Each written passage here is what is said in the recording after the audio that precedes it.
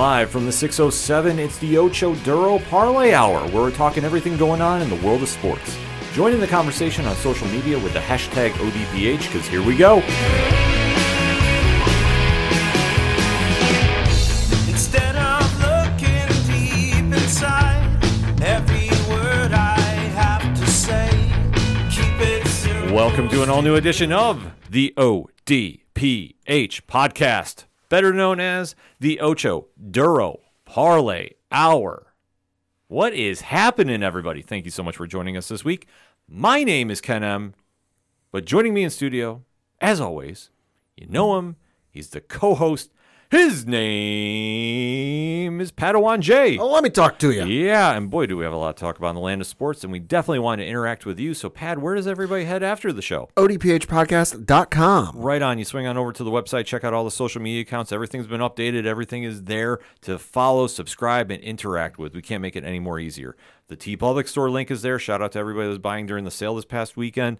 The Patreon link is there. One tier, $2 a month, and bonus content on the way. The blog section, the classifieds, which has friends of the show such as 3FM Podcast, Dragon Master Games, Nerd Initiative, and so many more. The directory, which, Pat, how many providers are we on? 117,000. Sounds about right to me. I don't question it. He is a statistician, folks, and he knows things. He knows, and he knows more. The music section, which also has friends of the show such as Brian Wolf and the Howlers. Shout out to Robots, Second Suitor, Tom Jolo, Floodlands, the list goes on and on and on. Basically, if it's anything and everything it is, the ODPH, you can find it at odphpodcast.com. And always remember on social media to use the hashtag ODPHpod. Kicking off this edition of the sports show, well, it's football season, so we have to recap the week that was. And this is time to talk about some NFL action if you're new to the show. So, Pat, kick us off. Yeah, so we're going to talk about one of my locks. You know, I chose the Kansas City Chiefs to beat the Broncos, but not much there. But the other lock I chose was the San Francisco 49ers to beat the Cleveland Browns, which they did not, losing by the final score of 19-17. For Cleveland, P.J. Walker, 18 of 34 for 192 yards passing, no touchdowns, 2 interceptions. Brock Purdy, 12 of 27, 125 yards passing, 1 touchdown, 1 interception. Christian McCaffrey led San Francisco in rushing with 11 carries, 43 yards, no touchdowns. Jerome Ford led Cleveland in rushing with 17 carries, 84 yards, no touchdowns. Amari Cooper led Cleveland in receiving with 4 catches, 108 yards, no touchdowns. And Brandon Ayuk led San Francisco in receiving with 4 catches, 76 yards, and no touchdowns. Well, the easiest way to describe this game is injuries hit San Francisco. Yes. Christian McCaffrey, the MVP of the season thus far, when he went down with what appeared to be a rib injury of some sort. Something like that, yeah. That definitely changed the dynamic up of the game. And then also Deebo Samuel went down, Trent Williams went down. So the 49ers, unfortunately, fell to the injury bug. Now, the fact that Cleveland hung in there and took advantage of the situation was great for them because, I mean, obviously they're still trying to win the game no matter what injuries happen. But what was really telling is the 49ers just really could not get the ball moving forward without McCaffrey. And this is why he is the bona fide MVP. I don't think there's any debate about this. You saw what happened when you take him out of this equation. Yeah. Brock Purdy played a great game, but it wasn't a Brock Purdy game. No. And then you see the wide receiver core. I mean, other than Ayuk and Jennings, everybody else had under 10 yards receiving. Yeah, literally. Jennings had 26. Ayuk had 76, as I mentioned, but then you've got McCaffrey, 9. Kyle Juszczyk, 9. Ray McLeod III, 4. George Kittle, 1. Ross Dweller, technically targeted once, did not catch it, so 0. Deebo Samuel, technically targeted once, did not catch it, so 0. Yeah. So you can obviously see when McCaffrey was taken out, the whole game plan went out the window. And this was very telling, especially for a 49er team that we said if they stayed healthy, they're winning the whole thing. We saw now when they are healthy, or they're not healthy, I should say. Excuse me, proper English here. This is a situation that if I'm the 49ers, it's a wake-up call to a degree. Yeah. That somebody else is going to need to step up, whether it's Jordan Mason or Ray McLeod.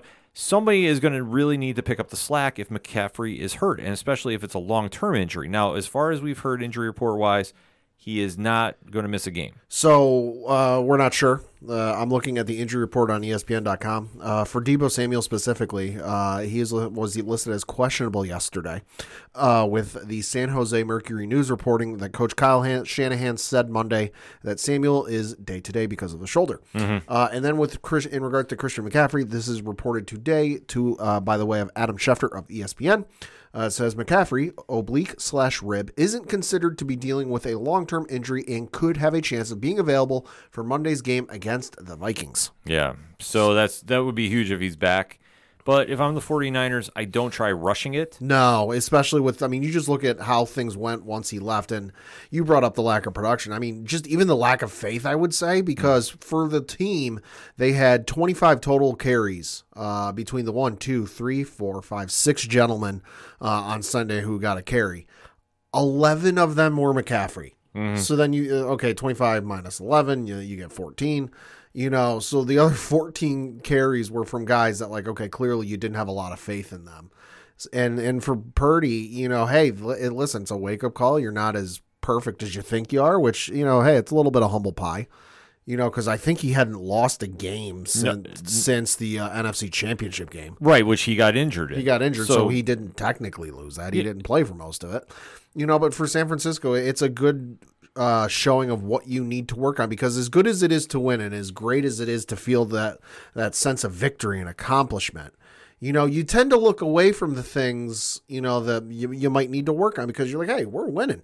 We're doing good. All things are clicking. You get these wake-up calls and you get these losses where it's like, okay, now we know the things we need to work on. Yeah, no, absolutely. And I'm not putting this all on their kicker, Jake Moody. Right. The kicker did miss, and he went 1 for 3 on the day. As we've seen from the ESPN College Game Day pre-shows with the Pat McAfee segment, kicking, not that easy. But in this situation, they should have had more points anyway. It should have not have came back to a last-minute kick. Yeah. I'm sorry. When P.J. Walker is the one defeating you.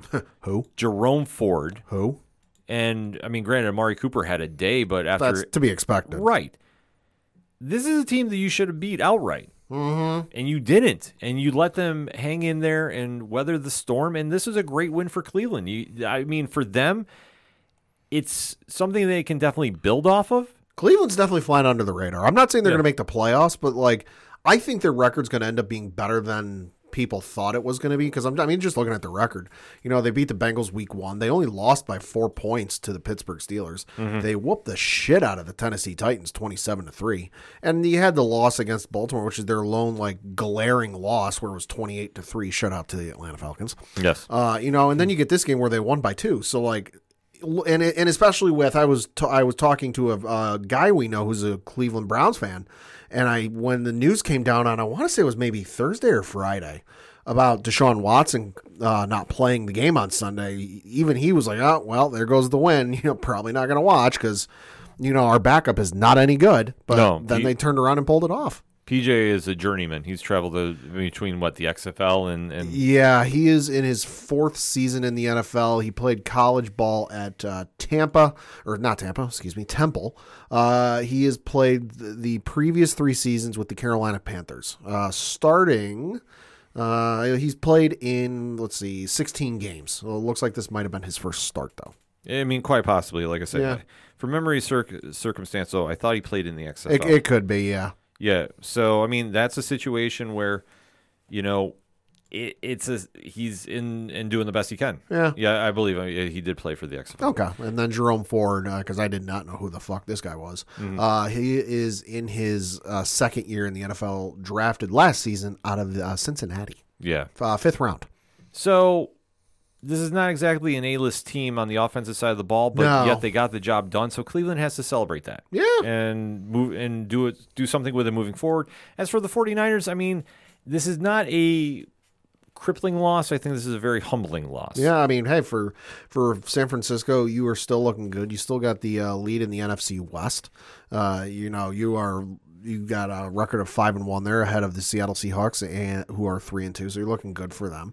And then, hey, for the Cleveland Browns, even though you're 3-2, you're still technically tied for 2nd place with the Pittsburgh Steelers, who have the same record, and Baltimore is right ahead of you with a record of 4-2. Yes, there's a lot of stuff that there's an upside for both teams with this one, which is which you can't really say that often, but here we are.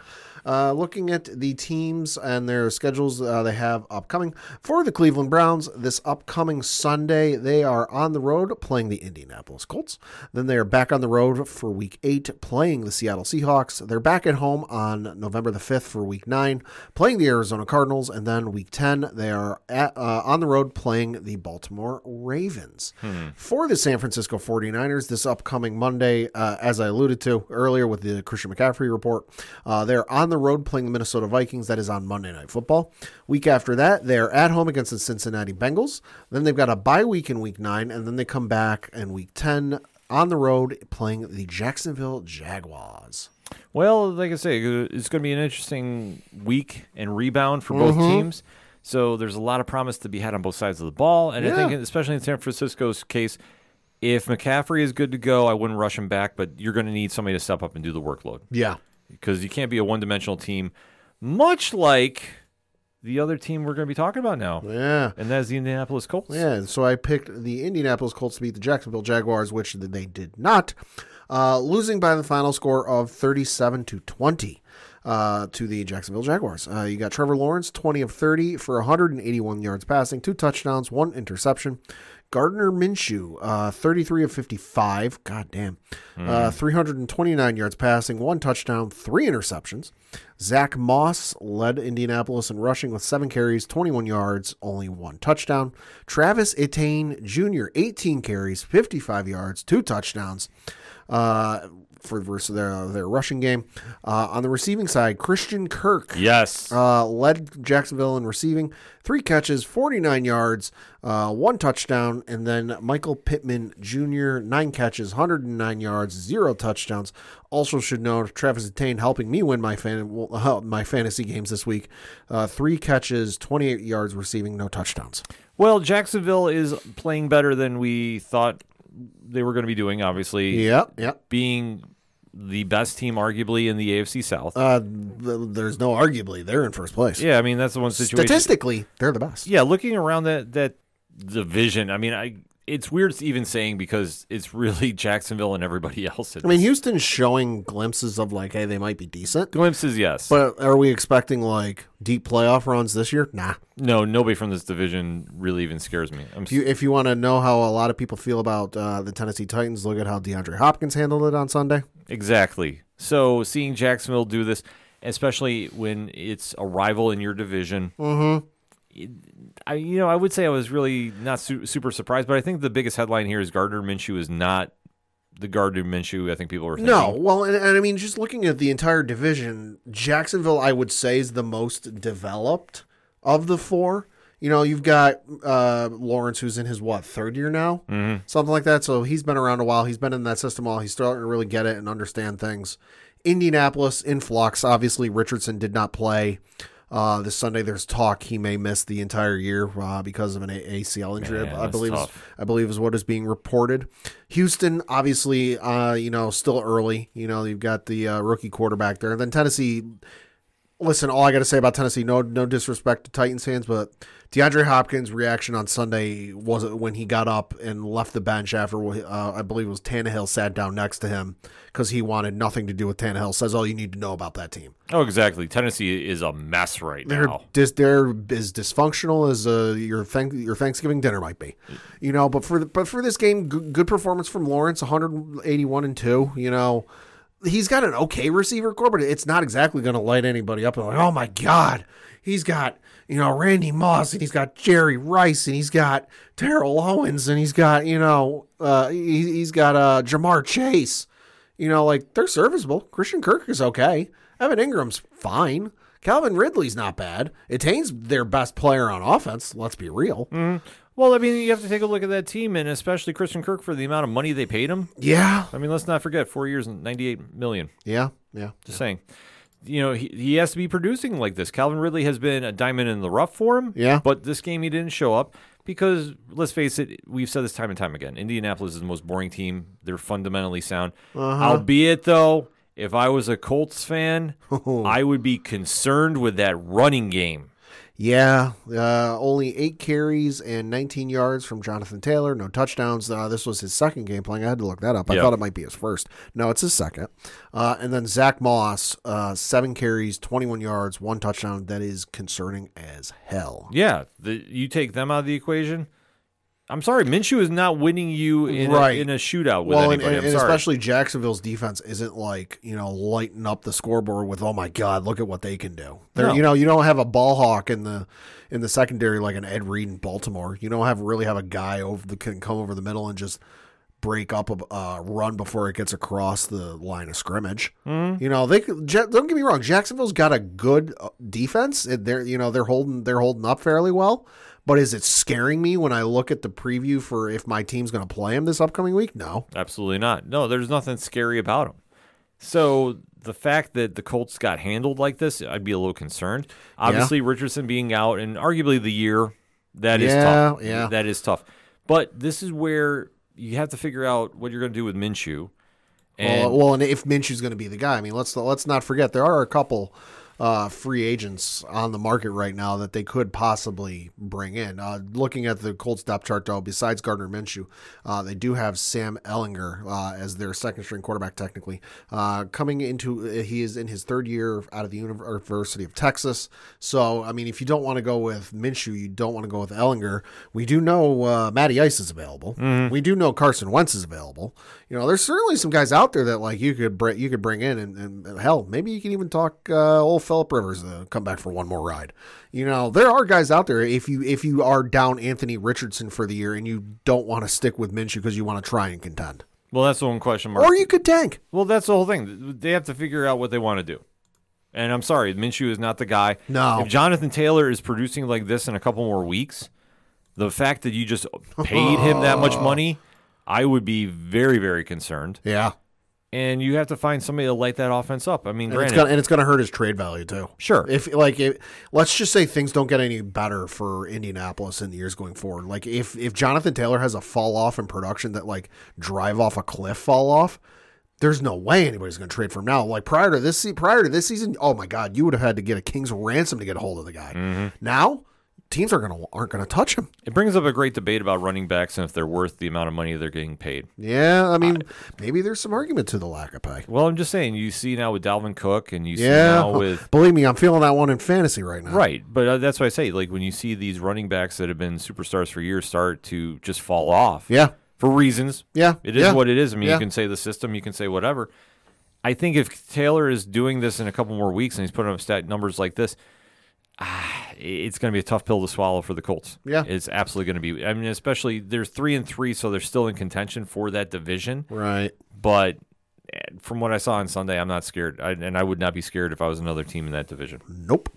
So looking at the team's schedules the next couple of weeks, for the Jacksonville Jaguars, they got a real short week this week. They are playing on Thursday Night Football on the road in New Orleans, so that'll be on Prime Video. Week after that, they are on the road playing the Pittsburgh Steelers, bye week in Week 9, and then they are at home against the San Francisco 49ers for Week 10. For those Indianapolis Colts, this upcoming Sunday, they are at home against the Cleveland Browns, back home on Week 8 against the New Orleans Saints, on the road for Week 9, playing the Carolina Panthers, and then Week 10, technically a home game against the New England Patriots. However, that one will be in Germany. Yeah, that one will be on the NFL Network at 9:30 in the morning Eastern. Yeah, it's always weird when they say that's a home game. Yeah, well, that's why I say technically a home game. But nevertheless, the AFC South is still there. Jacksonville looked very, very good. Indianapolis, a lot of question marks. I will say, though, that New England game is going to be real interesting because that's technically a home game for the Colts, but I know there's a very big Patriots contingent in Germany where they're going. So it's technically a home game for the Colts, and it's going to be Colts like colors and logos on the field, but there's probably going to be more Pats fans and Colts fans there. I wouldn't doubt it. Yeah. Then now on to your locks and leaps. So my locks and leaps. All right, let's get into it. My locks, this pained me to take. I really hated it. Low-hanging fruit, though. But it's low-hanging fruit because when you have the highest scoring offense in the league right now, setting records against the, statistically worst team in the league, this is a no-brainer. And the Miami Dolphins showed up, and they did what good teams do. you absolutely make a statement win against a lesser team and winning 42-21. Pat, you got those stats? Yeah, so Tua Tagovailoa, 21 of 31 for 262 yards passing, 3 touchdowns, no interceptions. Bryce Young for Carolina, 23 of 38 for 217 yards passing, 1 touchdown, no interceptions. Chuba Hubbard led Carolina in rushing with 19 carries, 88 yards, just 1 touchdown. Raheem Mostert led Miami in rushing, 17 carries, 115 yards, 2 touchdowns. For Miami, Tyreek Hill led them in receiving because 6 catches, 163 yards, and 1 touchdown. Jalen Waddle had 7 and catches, 51 yards, and only 1 touchdown. And for Carolina, you had Adam Thielen led them in receiving with 11 catches, 115 yards, and 1 touchdown. Should also note that we're in fucking week 6. Through week 6, we're almost in week 7. Tyreek Hill's already at 814 yards receiving. Oh, it's crazy. Which is absurd. But take a look at their schedule, though, too. Okay. Like, that's the thing. When you take a look at who they've defeated, is it the upper echelon of the league or is it the lesser tier? So let's just we'll flip back and forth between the schedule and then their current records. So they beat the Los Angeles Chargers, who are currently 2-3. They beat the New England Patriots, which enough said. They beat the Denver Broncos, who are currently 1-5. They beat the Buffalo, or they lost. You bite your tongue. Sorry, they lost to the Buffalo Bills, who are currently 4-2. And then they beat the New York Football Giants, who are currently 1-5. God damn. And they beat the Carolina Panthers, who are in last place at 0-6. So the only team they've lost to that has a winning record is the Buffalo Bills. Everybody else has got a losing record. Right. So I'm not saying the stats are inflated, but it's like the Broncos a couple of years ago. Exactly. That's the situation you're looking at. Miami is doing the right things, though, so I can't fault them on this. They're playing very smart football. Tua is looking fantastic. Yeah. And Tyreek Hill is making an MVP argument. Yeah, you can't lie about this. But I also have to look at this and going, okay, what competition have they faced? Right. With the Chargers, listen, flip a coin, and that's the team you get. So are they really pretenders or contenders? I mean, that's the argument you can have with them. Patriots, sorry, Pat, it's a real fact. Oh, it is. It's not their year. Patriots could not guard air right now. Exactly. The Giants, enough said. The Bills are a playoff contender no matter what right now. Yep. Even though they are hit with injuries, it is what it is. But let's face it, we knew with Carolina, this should have been an easy win, and it was. Tua looked fantastic. Right. And you can look at the rest of the team. They did what good teams do. And I'm sorry, the experiment going on in Carolina, like they're 0-6. Bryce Young. Taking his lumps early. He is, but I mean, what else are you going to do? But he has no help around him. I'm sorry. Adam Thielen is not the Adam Thielen of old. No.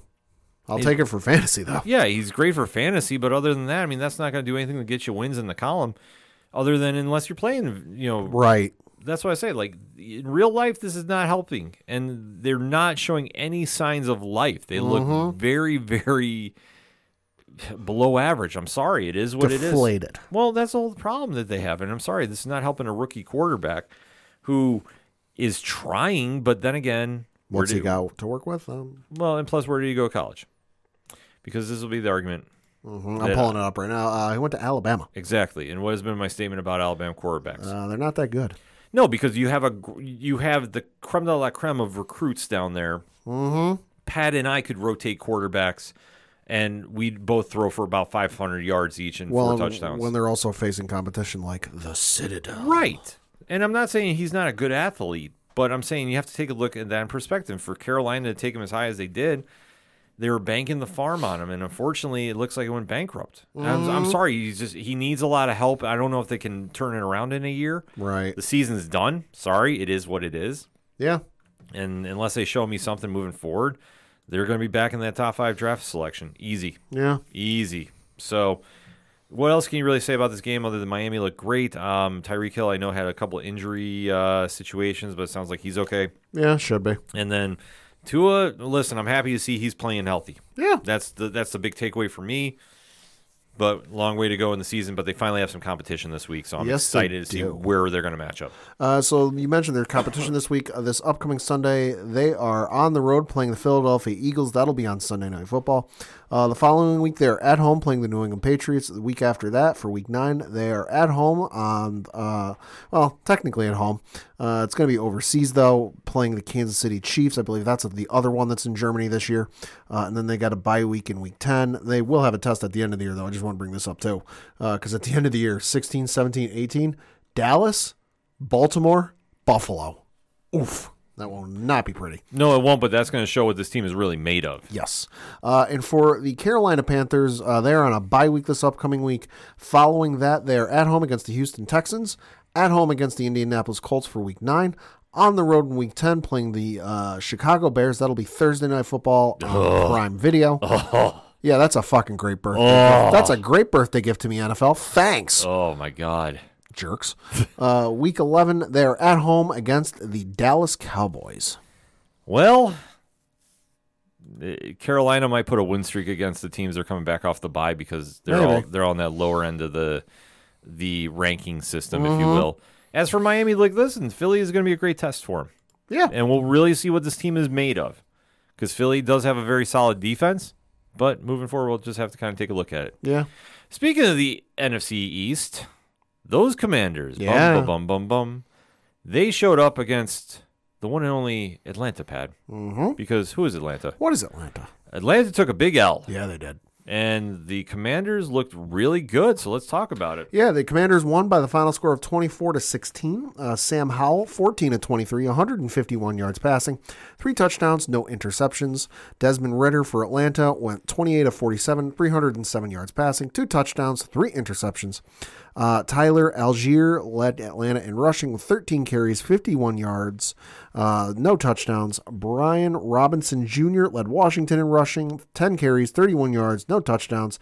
Terry McLaurin led Washington in receiving with 6 catches, 81 yards, no touchdowns. And Drake London led Atlanta in receiving with 9 catches, 125 yards, and no touchdowns. Also noting Kyle Pitts. 4 catches, 43 yards, just 1 touchdown. Yes, that helps out a lot of fantasy owners. Just saying. Because he's always projected to be in that top 5 of elite tight ends, and it just hasn't happened. Much like Atlanta, is on the rebuild. This team did not really show signs of life in that second half. Washington came out early. Sam Howell looked fantastic. Did look pretty good. Like I say, him working with Eric Bieniemy as the offensive coordinator, that's helping. Yes. It's going to be, he's not going to be Patrick Mahomes 2.0, but there's a lot of promise there. And I thought this game, he looked probably the best I've seen him all season. As for the rest of the team, the running back core is not really scaring anybody. No. Brian Robinson Jr. is decent. He's good, but like I say, this is a game that I thought they should have at least cleared 50 yards running. Yeah. I mean, as a team, they cleared 72. Atlanta is not great. And, I mean, Desmond Ridder, Atlanta was great until midway through the third quarter of Super Bowl 51. Yeah, and I know. Or sorry, 50, whatever. Well, yeah, 51. We know it's a rebuilding time for them, too. But like I said, Ritter's stat line, 28 for 47, 3 interceptions. Yeah. With 2 touchdowns. Yeah. So, I mean, that still is noteworthy. But that's the sign of the times that he might not be the guy. I mean, I never had faith he was the guy, even when they drafted him. Last year, third round out of Cincinnati. Yeah, and I think he to me, he never struck me as like, oh yeah, that's the guy to like develop and lead you into the playoffs and lead you to a Super Bowl. No, that to me, that was the guy to keep on your team in case something went wrong and you needed a backup. Mm-hmm. And I think that the Bijan Robinson talk has really died down lately. That he was going to be the next coming of Jonathan Taylor we'll see. or the elite running backs in the league. I mean, we got to wait and see on him, but I just noticed it got real quiet after week 1. Yeah, it did. So we'll have to wait to see what Atlanta can do. I mean, I'm not expecting a lot out of them. Washington, if they can win ugly games like this, they got a chance. Mm-hmm. But looking at their schedule, we'll have to kind of wait to see how that plays out. Yeah, so the Commanders the next couple of weeks, this upcoming Sunday, are on the road playing the New York Giants. Week 8, they're at home playing the Philadelphia Eagles. Week 9, they're on the road playing the New England Patriots. And then Week 10, they're on the road playing the Seattle Seahawks. For the Atlanta Falcons, this upcoming Sunday, they are on the road playing the Tampa Bay Buccaneers. Back on the road for Week 8, playing the Tennessee Titans. At home, Week 9, playing the Minnesota Vikings. And then Week 10, they are on the road playing the Arizona Cardinals. Interesting games for both teams moving forward. We'll have to wait to see how the ball bounces, though. Let's take a quick lap around the league, and let's see what else is going on. Yeah, so as we mentioned, Thursday night game was the Kansas City Chiefs beat the Denver Broncos 19-8. Well, what can you say? Kansas City, they did Kansas City things. Taylor Swift, I believe, was in attendance. Yes, she was. And this is a division game, but I think the big telling sign is Denver has checked out. Yeah, what was the report that came out like the next day after this game? Was that like they're gonna the strip down, and trading of assets is gonna start here? You have to do something, and I'm sorry, I'm gonna say this right now. I think Sean Payton's one and done. Oh yeah, I think he's gone. Yeah. Russell Wilson, I don't know who is gonna pick him up. I mean, the I'm XFL sorry. maybe. Kansas City is not a lights out defense, and the fact he only got 95 yards on him with 2 interceptions, that's the telling sign. And the rest of the Broncos offense, just nothing. And Jerry Jeudy, I will just say, should not be drawing the ire of one Steve Smith. Yeah, and if you're going to talk that talk, you better back it up. Exactly. I mean, that's one thing that Kansas City can do. I mean, obviously, I feel they got some calls in their favor, just my opinion. Yeah. But it is what it is. Travis Kelce, he had a great game, 9 catches, 124 yards. Yep. And Rashee Rice, 4 catches, 72 yards. I mean, so they're starting to put it together. I wouldn't say this team is a lock for the Super Bowl by any means. They're looking good, though. But they're looking very good. Yeah. The Baltimore Ravens beat the Tennessee Titans 24-16. Well, we talked about Tennessee a little bit when we were dealing with the AFC South. Tennessee is not good. No. You know who is good, though? Lamar. Lamar had a great day. 223 in the air, 1 touchdown, and then on the ground, 62 yards, no touchdowns rushing, but that's pretty goddamn good. Very good win for the Ravens, and Tennessee, I mean, they're just in a state of disarray. Floundering. It's bad right now. Speaking of bad, the Minnesota Vikings beat the Chicago Bears 19-13. Ugh. I mean, I heard some Creed was playing in the locker room. Yeah. And Vikings are some Creed fans. And apparently that was not enough to get a bigger definitive win, but it got a win nevertheless. Yeah. I mean, Kirk Cousins, 181 and a touchdown. Yeah, that's not bad. It's not bad, but Not bad. I think both teams here know the postseason is very, very far away. Yep. The Cincinnati Bengals beat the Seattle Seahawks 17-13. Shocking win, I'll be honest. Yeah. I was very surprised, but the Bengals defense really came alive late to lock in the win. It's a great win for the Bengals. I think that they needed it more than anybody might have realized because obviously being a playoff contender for the past couple of years, they came out the gate very, very slow. But Joe Burrow looks like he's getting back into form. I mean, 185 and 2 touchdowns is a great stat line. 1 interception, not the best either. Joe Mixon running for 38 yards is huge. Jamar Chase, 80 yards. He's wide open, as he says all the time. So was wearing a 7-Eleven chain. Yeah, I know. That's hilarious. So this team is starting to get back on track. And Seattle, we said, is going to grind with the best of them. And they did. This was a great game. But it was one that, like I say, if Seattle's or the Cincinnati defense didn't shut down, Seattle was running away with this late. But they really stepped up when they needed to. So, kudos for them. And we'll have to watch out to see, are the Bengals for real? That's going to be the question moving forward from here. Houston Texans beat the New Orleans Saints 20-13. Yeah, so there was a game. I mean, listen, if there's any good thing to talk about this game, C.J. Stroud, 199 yards passing, 2 touchdowns, 1 interception. On the year, he has 1,660 yards passing exactly, 9 touchdowns and 1 interception. Looking at the stats for the NFL this year, in terms of passing yards, he is currently 4th in the NFL in passing yards behind only Matthew Stafford, Kirk Cousins, and Tua Tagovailoa. Good for him. I think that he's really taken this chance to make something happen in Houston best he can. I mean, his streak, though, for attempts to interceptions is over. But nothing to sneeze about there. Devin Singletary showed up. Yeah. I was like, where did he go? Because he's been just such a non-factor this season that now he is a factor moving forward for them. So, they'll be a good fantasy football pickup this week. And like I say, this game was not great. Nothing really to write home about. But good win for Houston, though. Yeah. Then you had the L.A. Rams defeat the Arizona Cardinals 26-9. Well, somebody had to win. Yikes. Yeah, This is one that the Cardinals were the team that we thought they were. Yeah. The Rams obviously are much like the Chargers. You don't know what you're going to get each week. Matthew Stafford looked really good, though, 226-1, so definitely take that as a win. Cooper Kupp back to form, 7 catches, 148 yards. I mean, what else can you really say? They did what they needed to do. The Cardinals, though, Yeah. Easiest way to put it. Yeah. Then you had the New York Jets. Yes, the New York Jets finally beat the Philadelphia Eagles for the first time in their franchise history. Yeah, no, they were like 0-12, 0-13, something like that against the Eagles all time. Finally got a win against Philly, winning by the final score of 20-14. I can't explain this one really. No, we can. Reasons. Yes, that is reasons. Like I say, it just there's something new with Zach Wilson's play. Like I think ever since he had the humility moment at the backstage where he took ownership of like the loss. Yeah, he's been playing really good. So I'm not saying that the Jets are going to bounce into the playoffs, but there is at least signs of hope. Yeah, and I hear that Aaron Rodgers is possibly going to come back in a couple weeks. Like to quote Gandalf from Lord of the Rings, there never was much hope. Yeah, only a fool's hope. Yes, but we'll have to wait to see what happens with the Jets. But they're back on track. Their defense played great. This is probably the worst game I think I've seen Jalen Hurts play in a very long time. Yeah, I mean everyone has them every now and again. Sure. So it'll be interesting to see how they bounce back.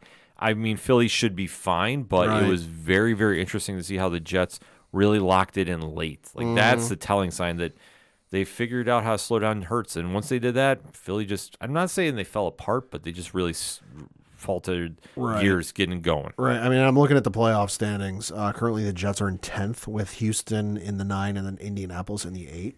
So I would say if the Jets are just able to kind of maintain and do well, and Houston, maybe they keep it up, maybe they fall off. Indianapolis, if Richardson's out there, absolutely going to fall off. So there's an outside chance if, and it's a big all caps, bold italicized, underlined, if the Jets are able to maintain, they might make it. There's a chance. Yeah. You're saying there's a chance. Saying there's a chance. The Detroit Lions beat the Tampa Bay Buccaneers by the final score of 20-6. Notably, the Tampa Bay Buccaneers bringing back their creamsicle uniforms for the first time since 2012. And based off the performance of this game, maybe they ought to put them back in the closet. I was just going to say that it's not as cool as they think to bring those uniforms out. And if memory serves, like the last couple of times they brought those uniforms out, which isn't much, they did it like 2012, and I think I read they did it once in 2011. They lost both games. Yeah. Put them back in the closet. I think they're going to need to. Detroit playing lights out football right now. 5-1. I'm happy for this. I am all in about Detroit. I think that they are definitely on the right track after so many years, and they're playing great on both sides of the ball. That's the big win too. Jared Goff, vastly underrated of how he's putting up some stats. Yes. And then we do have one more game before we break our teams down, and that is the Cowboys. Yeah, how about them Cowboys? They somehow, some way, defeated the Los Angeles Chargers. 20-17. This game was a lot better than I thought it was going to be with all the injuries that were happening. Dak Prescott looked great, 272-1. Also, the leading rusher for Dallas, that was a little alarming. Not ideal. Yeah. CeeDee Lamb, he actually showed up and had a game. 7 catches, 117 yards. Lived up to that number 88 jersey on his back. But this, again, is a typical Chargers game. You have a team that you should beat because of all the injuries, and yet you can't close the deal no matter what. Herbert played very recklessly, though, late. I know an interception, especially under 2 minutes, just throwing the ball away. That was very unlike him. Yep. But this is where the problem happens with the Chargers. The games they should win, they lose. The ones that they should lose, they flip a coin, and that's what you get. And I'm sorry, I'm not sold on the hype around this team. I mean, for fantasy-wise, they put up numbers. They're great for fantasy. But that's it. Yeah. As far as being real contenders, I'm sorry, I just don't see it here. Yeah. But great win for Dallas, though. Yeah, no, good win for Dallas, especially with a lot of dignitaries and alumnus, I guess you could say, in attendance. I know Michael Irvin was there. Jimmy Johnson was there as well. The Dallas Cowboys fans' favorite media pundit was there, Stephen A. Smith. Yes, he was in attendance. I was waiting to see his reaction to that one. Yeah. And we got to talk our two teams. My Patriots lost to the Las Vegas Raiders 21-17. We scored points. Yeah. Fuck it, like that's about all I can say out of this. You know, it looks like they started figuring some stuff out on offense. Maybe we'll see. You know, it's not going to be any easier this upcoming week with Buffalo on the docket. But the fact that they scored points, you know, was good to see. Ezekiel Elliott finally found the end zone. You know, but it was optimistic. But this just fucking Christ, this offensive line is like the worst. I saw a stat this past week where Mac Jones is needing like 3.7 seconds time to find his receivers and get the ball out. His offensive line is giving him 0.7 seconds. That's not good. Like as the one broadcaster for the Patriots, because I was listening to the game because on my way home, because mercifully this game wasn't on TV here, so I didn't have to suffer. But as the one commentator on the radio broadcast that I was listening to on Sirius said, you know, the Patriots offensive line right now could not guard air. You know, the 3 sacks, you know, just abysmal offensive line performance. You know, so we'll see what happens. I know they put Malik Cunningham, the running back the wide receiver / running back / quarterback on the roster, and maybe he'll see some action this week against Buffalo if things go south. You know, but for everyone sitting there saying, oh, Zapp's the guy. Again, no, they wouldn't have cut his ass if they thought he was the guy. But for things, I mean, listen, am I going to sit here saying, we're going to beat Buffalo? Fuck no. Absolutely not. But am I at least optimistic about some of the progression, you know, with scoring? Yes. Let me ask you this question, and this is obviously, you know me, I'm not throwing any salt in the wound. Yeah. Belichick is your GM, correct? Yes, I believe so. Maybe not officially, but yes. Okay. Do you think he should step down and just focus on coaching? I think after this season, yes. Okay. You know, he's done good things in the past. I'm not going to sit here and say he hasn't. Sure. But I think after this season, that conversation absolutely needs to be had. You know, that it might be time for a different look in the front office. Listen, it's nothing against him. But I think he needs to focus with as bad as things are and some of those holes have been glaring for a couple of years, the offensive line especially, you know, and obviously they haven't made changes and things haven't gotten better. And I mean, the receiving core, you've got some guys there who are decent. Kendrick Bourne's is good. You know, you've got Hunter Henry's not bad, although he really didn't have a good game at all. 1 catch, 7 yards, you know, but then you look at the rest of it and it's just like, who the fuck are the rest of these guys? I mean, Devontae Parker, 1 catch, 7 yards, you know, I think that conversation certainly needs to be had. Yeah, I think at this stage, it's as wild as it might sound. I'm not saying the game has passed him by any stretch of the imagination, but what I think is the talent that he is bringing in. They just need a fresh set of eyes. Yeah, is just he's too stuck in his ways. Yeah. And he just needs to either focus on coaching, which I think is the smart play to do, or if he really is just like, you know what, the game is just not in me and I don't have the heart for it anymore for reasons. Right. Bow out. Yeah. There's no shame in it. There's nothing wrong with it. I think for the Patriots, that's the question mark you have to ask because that's fair. Yeah, Mac is not the guy. It just, I'm sorry. It ain't looking like it. No, I'm just saying, what you see on the game tape, he's just not the guy. And it is what it is. It's not a shot. It's just. No, it's facts. But the only thing I kind of wonder is if the offensive line wasn't so bad and the stats weren't there, that, like I said, he needs almost 4 seconds to find a receiver and get a pass off, and his offensive line is giving him less than 1 second. If the numbers were a little closer, that, like, let's just say he needed 3.6 and the offensive line was giving him 3.3. Yeah. Like, all right, that's not that big of a difference. It's pretty much identical. Then you could sit there and go, okay, yeah, he's not the guy, but like he's not showing progression. He's not showing, you know, okay, he's plateaued. Exactly. He's plateaued. But this is with a fucking dog shit offensive line. Oh, I grant you. If the offensive line were better and they were actually fucking giving him the time of day to do anything other than blink, you know, I could say, yeah, they need to move on, but it's just so hard to say. It's very tough, but I think, unfortunately, he is just plateaued. And in this day and age, you have to find ways, if you're going to be a great player, to elevate around you. And unfortunately, he's capped at where he is. It is what it is. Yeah. It's not to say when he came in he wasn't, but once you hit that level, teams start figuring you out. Especially when there's game film. Exactly, and that's the problem that I don't think he's done. I think he got very comfortable, and I think he's just kind of just going through the motions because he knows that he's hit his ceiling. Mm-hmm. And I think with Belichick, too, it might be a little bit of arrogance, it might be a little pride, but I think that stubbornness, though. Yeah, I mean, however you want to define it, but he's got to step down as in that position. Yeah, as GM, yeah. Yeah, as GM. If he wants to stay as a coach, he can stay as a coach. It's fine. Oh, yeah. But as far as personnel, you need somebody in there with a fresh mindset that really wants to shake things up because that's what this team needs.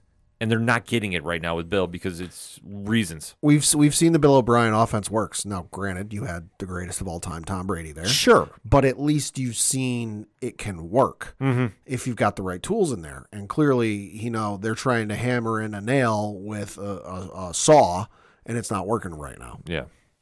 They have a lot of work to do for New England, especially before next week. And I'm not saying this because I'm a Bills fan, but I'm just saying they have a lot of work to do in a short amount of time. It's going to be fucking ugly next week. For me. Well, for you maybe, but I will say this. I thought the Bills should have absolutely drop an easy 40. See, I'm going to get worked up, so I'm probably going to be messing my words up. So is my aunt, an avid Bills fan. But you have to take a look at this. Uh-huh. The Bills won 14-9. Yes, they did. They didn't score until the fourth quarter. I'm looking at the box score. You are correct. Against one of the weakest Giants defenses on the planet. The worst team in the NFL. Easily. And the fact that they were down 6-0 at half. Concerning. Is frightening. Uh-huh. And Josh. At home. Well, you know what? It reminds me of earlier when they took a team too lightly and they got burnt. And this is the same scenario that obviously they knew they were going to beat the Giants, sure. But the fact that Josh put up 169 and 2, one interception, not the greatest stat line.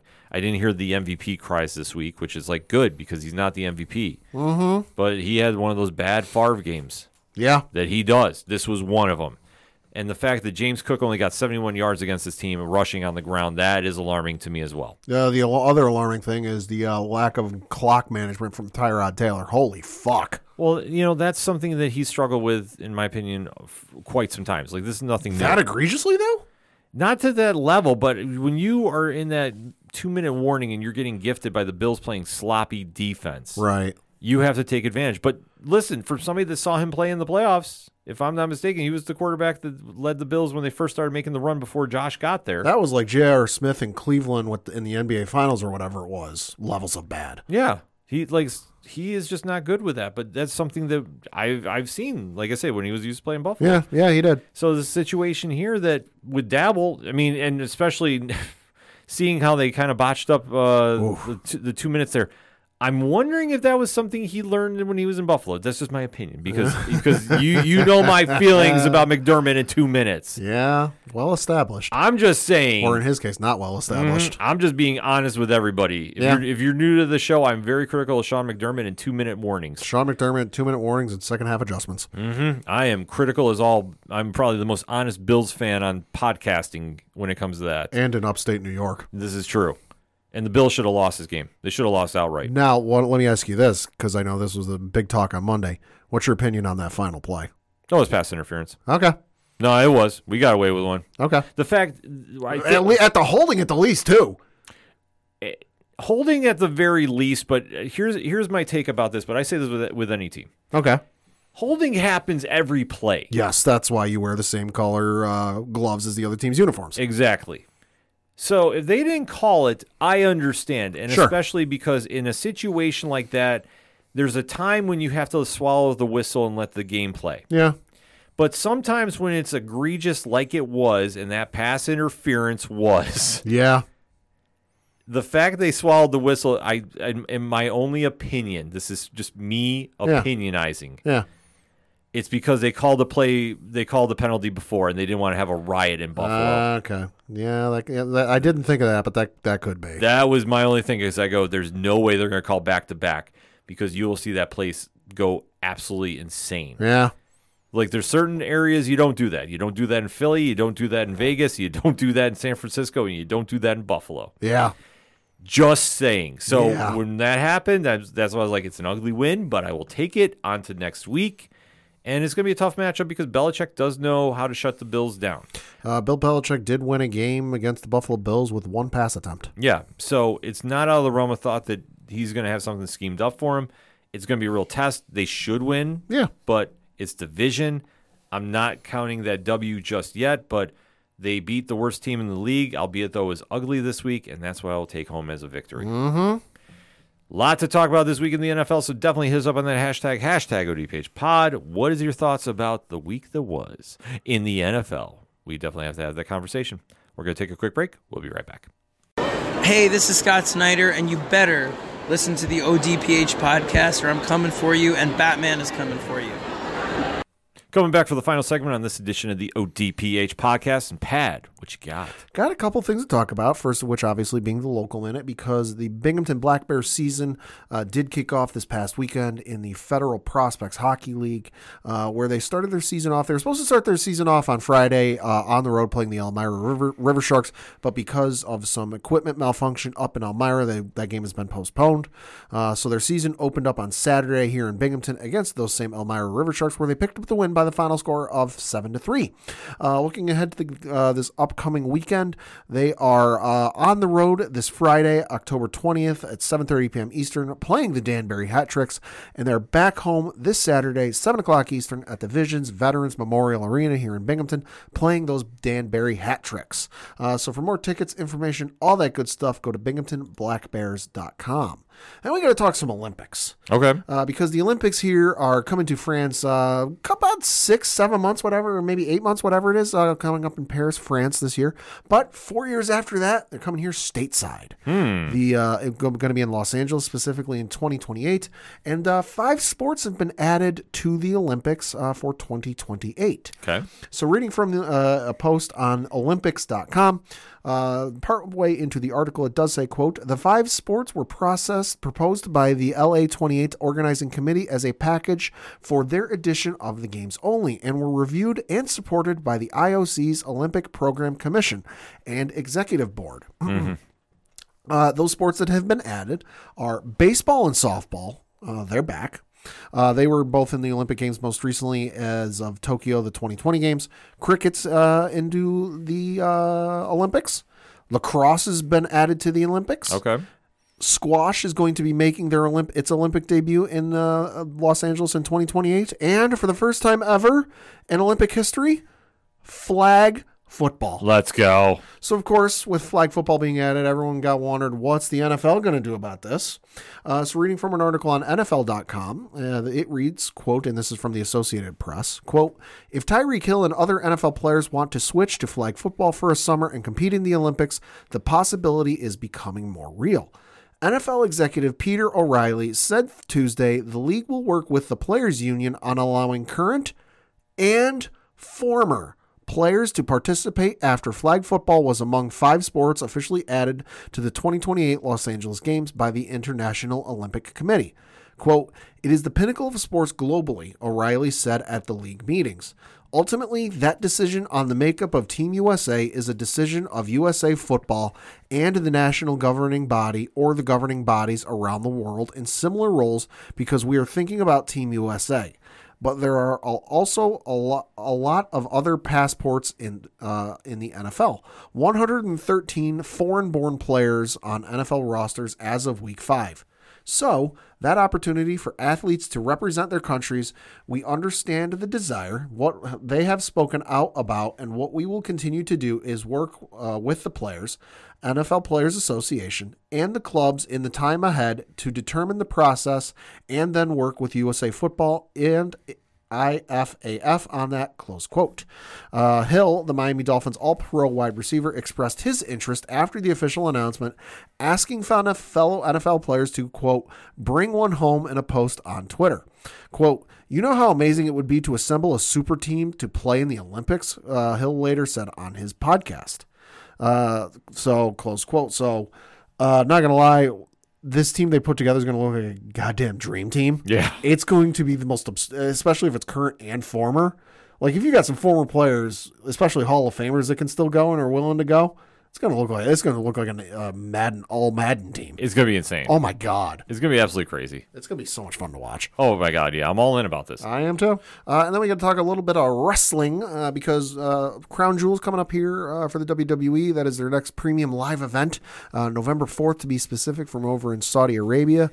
Not much known about the card thus far. The matches we do know, though, are presumably the main event's going to, or what we know is the main event right now, is Seth Rollins versus Drew McIntyre for the World Heavyweight Championship. And then in a fatal 5-way match for the Women's World Championship, this was announced last night on Monday Night Raw, Rhea Ripley is going to be defending her belt against Nia Jax, Shayna Baszler, Zoe Stark, and Raquel Rodriguez. Interesting setup for the Fatal 5-Way, but Yeah. I'm going to say this. I've said this for a while. I think Shayna Baszler is walking out with that title. Yeah, something tells me with that many bodies involved, Rhea ain't walking out retaining. And that makes perfect sense. Yeah. And I think that they do the switch there that would make a lot of attention Uh-huh. and really create some storylines for Rhea moving forward. Mm-hmm. And then for the Seth Drew match, I mean, they're doing the slow build-up for it. Mm-hmm. I don't know. There's something about this I just don't think Drew's winning, even though they've done a very decent build for it. Yeah. But there's going to be a lot to watch with that moving forward. And then we got to talk about NXT last week because boy was that a show. Yeah. Holy shit. So you had Cody Rhodes there to make announcements, plural. He did announce that there, along with the NXT Women's Breakout Tournament, there will be an NXT Men's Breakout Tournament.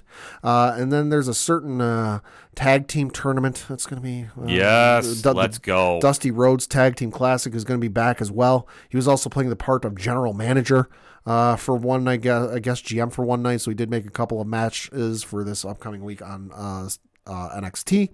But yeah, you had Asuka versus Roxanne Perez. Asuka emerged victorious. And I heard this ridiculous statistic that is still true. Asuka has never lost in NXT. She beat Roxanne Perez. Asuka has literally never lost in NXT. Asuka is a cheat code in NXT. You had the British Strong Style match where it was Pete Butch, Dunn, and Tyler Bate. And then you had Ridge Holland there with Gallus, Joe Coffey, Mark Coffey, and Wolfgang in a pub rules match. That one wasn't bad. It was all right. It was all right. It was fun. Then you had John Cena there with Braun Breaker growing on. That match in the main event was awesome. Real good. You had the Undertaker. Badass. The American Badass Undertaker came out. That was fun to see. Yeah, no, that was just a fun moment. Yeah. Like I say, they really loaded up this card, obviously, with the Super Tuesday feel to it. Yeah. And they really delivered. I mean, this is why NXT has been such a great show to watch on Tuesday nights. So if you haven't been checking it out, it's definitely worth the time. The other one to keep an eye out for wasn't live on television. The video was shown on television, but it was Ava Fire, I think is I forget what her name is. The Rock's daughter there. Yeah. Was videoed backstage by the NXT Anonymous Twitter account, having a certain conversation with Paul Heyman, who was there. So that might be something to keep an eye out on. If they moved it up to the main roster, I think it'd be too soon. But Yeah, at it least, could be. But if Paul's going to be doing more work in NXT, I wouldn't mind seeing a faction down there. I think it'd be good for them. I think it'd be very good for them. There's nothing wrong with the roster done at NXT, so I don't want anyone to think, oh, he's saying the NXT roster shit. No, the NXT roster is good. But what do you lose by having Paul Heyman there as like a mentor or even just a teacher? That's a great question you got to watch out for, which we will be debating about on here in the weeks forward, and especially on Nerd Initiative's YouTube sensation, Wrestling Night Live, on Wednesday nights, 10 p.m. Eastern Standard Time on Nerd Initiative YouTube. Before we get out of here, though, there is a UFC card happening this weekend that flew under the radar because there's been so many injuries and card switch-ups. Yeah. I legit forgot that it was this weekend. I thought it was another week away. And granted, I just came back from New York Comic-Con, so you can kind of blame a little bit on that. But we are now at UFC 294. Yeah. Taking place in Abu Dhabi on October 21st, 2 p.m. Eastern Standard Time. It kicks off the main card. I'm not going to get into everything, but there's 3 fights on this that are jumping out to me.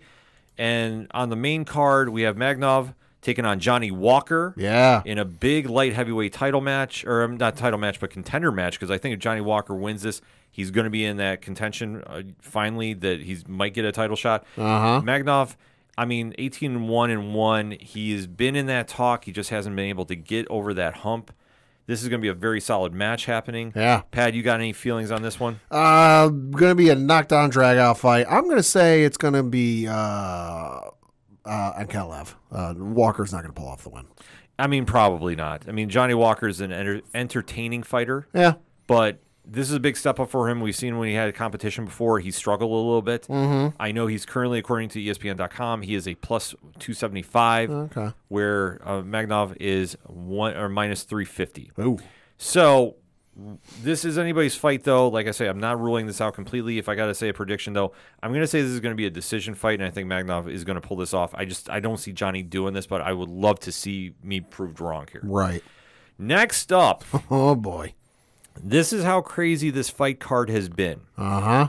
Kazmat Chimaev, the phenom that took the UFC by storm a few years ago, is finally scheduled to fight. Yes. And we have not seen him fight since the weight debacle against Nate Diaz that threw that entire pay-per-view card in disarray. Well, in his last official fight where he participated in was against Kevin Holland at UFC 279 on September 10th of 2022. Yeah. So over a calendar year. Yeah, it's been a while.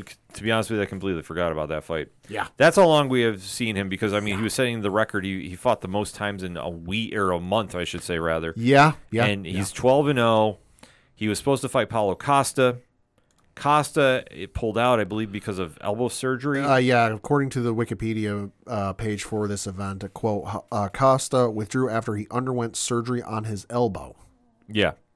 So that said, we had somebody step up for this middleweight matchup. And it is now a middleweight title eliminator. Yes, because of who stepped up. Uh-huh. And Pat, who stepped up? Kamaru Usman.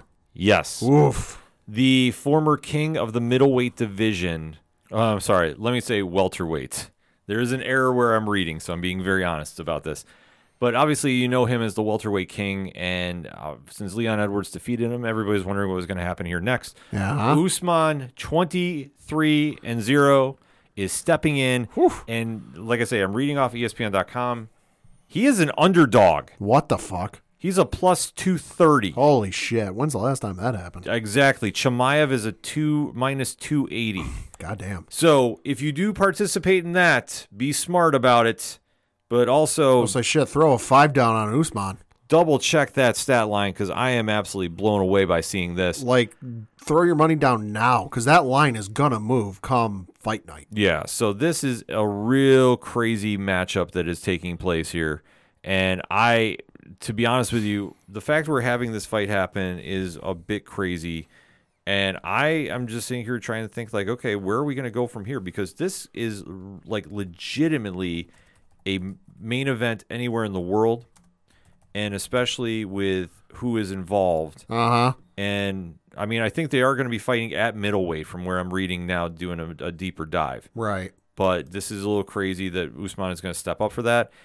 This is anybody's guess, but I will say this. If Chimaev wins, this is a no-doubt title lock and load. Yeah, probably. I am just kind of very surprised to see this happen, and especially if Usman is moving up. I mean, this is a little crazy. Like I said, it's came out of nowhere because as far as I knew, he was sticking around 170. So, like I say, he is getting billed as a middleweight fight here. So I do stand corrected for my original statements.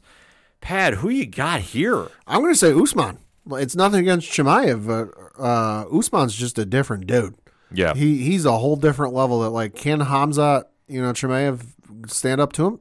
Yeah, I think he can. But I don't know if Chimaev is faced anything quite like Usman. Mm-hmm. He's just a different dude. Yeah, Usman is definitely just a different fighter. He's like that dude when you watch like an anime, like a fighting, especially like a Dragon Ball Z type of thing. Yeah. Where like you watch him go through one arc and they beat the big bad in the one arc, and then they get to the next one and the next big bad shows up, and the main character or characters get their asses handed to them, and it's like, whoa, this dude's different. That's how I look at it with like Usman. Yeah. This is crazy, though, because, like I say, I'm actually going to quote the ESPN article as I'm reading in. Usman, quote, Usman ranked number 2 in the world at welterweight with Chimaev at number 4. This bout is going to take place at middleweight, where it was originally scheduled when Costa was the opponent. Wow. This is a big weight jump up. Yeah. Because I don't think Chimaev is going to come in down at 170 if he doesn't have to. This is going to be a true test. Usman is a legend, and he's up for the challenge. If he's taking this fight on short notice, this is crazy. I wonder if he walks around it that way. He might, which, I mean, Chimaev might walk around at 200. Like I could see that with he's a taller gentleman. I'm going to say this. I am going to take Chimaev, but I don't feel good about it. Okay. Because the only problem I have is Chimaev is going to want to take him down quickly with his grappling. Yes. And if Chimaev is weighing more at the time of this fight, which I feel he is, I'm not going to say it's going to be a Blachowicz Adesanya rematch, so to speak. But I think that extra weight is going to give Usman some problems. The thing that's going to be the tell with this is how this goes. If Chimaev can end this early, he's going to pick up the win. Yeah. But if Usman is able to weather the storm, because there is going to be a storm coming from Chimaev's hands and whatever else he throws him this way. But I'm looking at Chimaev's record. The longest he's ever gone in a fight that I can see is he went a full 3 rounds against Gilbert Burns in April of last year. Every other fight he's had has either ended in the first or second round. Yeah. This potentially, could be his first full 5-minute round fight. So if Usman is able to weather the storm and drag Chimaev into deep waters and drag him into those championship rounds that really test and define if a fighter's the guy or not, Usman, I think, could pull this off. He's going to have to. That's the only way. He's got to extend this fight out. Yeah. That's the only way he's got a chance to win this. I think. Yeah. But I'm going to tell you that weight. I don't feel great saying Chimaev's going to win this because I hate betting against Usman ever. Oh, yeah. But this is going to be a true test for Usman. And then if this can lead to a title implication too, I mean, that's a lot of moving parts happening here. Yes. A lot. But this is going to be a hell of a main event. But it would be a main event anywhere else if we did not have what we have at the top of the card. The most unexpected rematch in recent memory. Yeah. For the lightweight title, Islam Makhachev, 24-1-0. Yep. Is not going to be facing Charles Oliveira, who had to pull out due to a nasty cut. Yeah, did you see that? Yeah, that thing looked brutal. What the hell were you doing, dude? Sparring. You got to watch that sparring, especially late in the fight camp. I'll say, because that's not exactly, whoops, you tripped and hit your head against the corner of a table. No, that's somebody wanted to leave a receipt, so to speak. Yeah, I was going to say the same thing. So to speak. He is out of the fight, and they have gotten arguably a more than worthy replacement for him. The king of the featherweights moving back up and who gave Makhachev arguably his greatest challenge to date in the UFC, Alexander Volkanovski. So this fight is going to be a real challenge. Oh, by the way, we should mention Volkanovski, already the featherweight champ. Now he's going for the lightweight champ. If he is successful, he will be the 4th person in UFC history to be champion in 2 divisions simultaneously and the 5th fighter overall after Conor McGregor, Daniel Cormier, Amanda Nunes, and Henry Cejudo. And then the 8th person overall to win a title in 2 different divisions.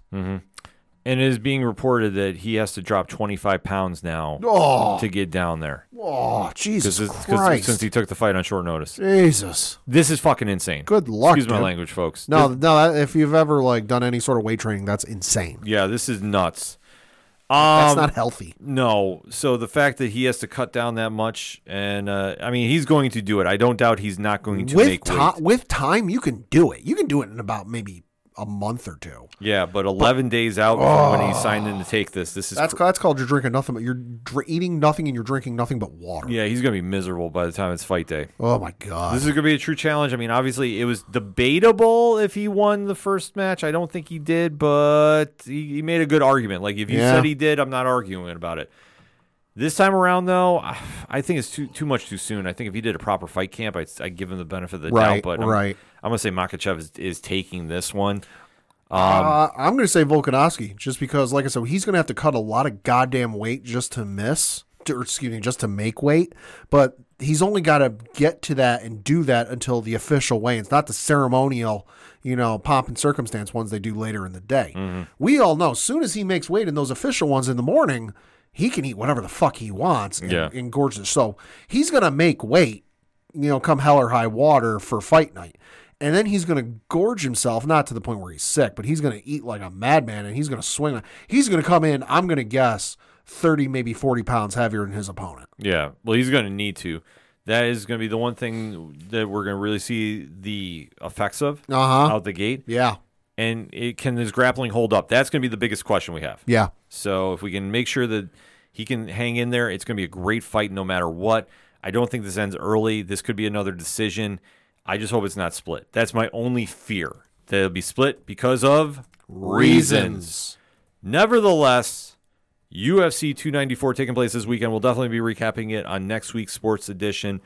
But, yeah, this fight just kind of snuck up on me, and obviously with all the changes on it, I was shocked that I saw him like, it's going to be taking place on October 21st. It's like it's already here. Yeah. A lot of headlines coming out of this in the UFC, so definitely make sure you stay tuned to ODPH social media, and we'll definitely be talking about it on next week's show, like I said, and in between. But that being said, for anything and everything that is the ODPH, you can find it at odphpodcast.com. That's all the sports talk for this week. So for the one and only Padawan J, fuck the Astros. I'm your host, Ken M. Thank you as always for listening to the ODPH podcast, better known as the Oshaduro Parlay Hour. See you next time.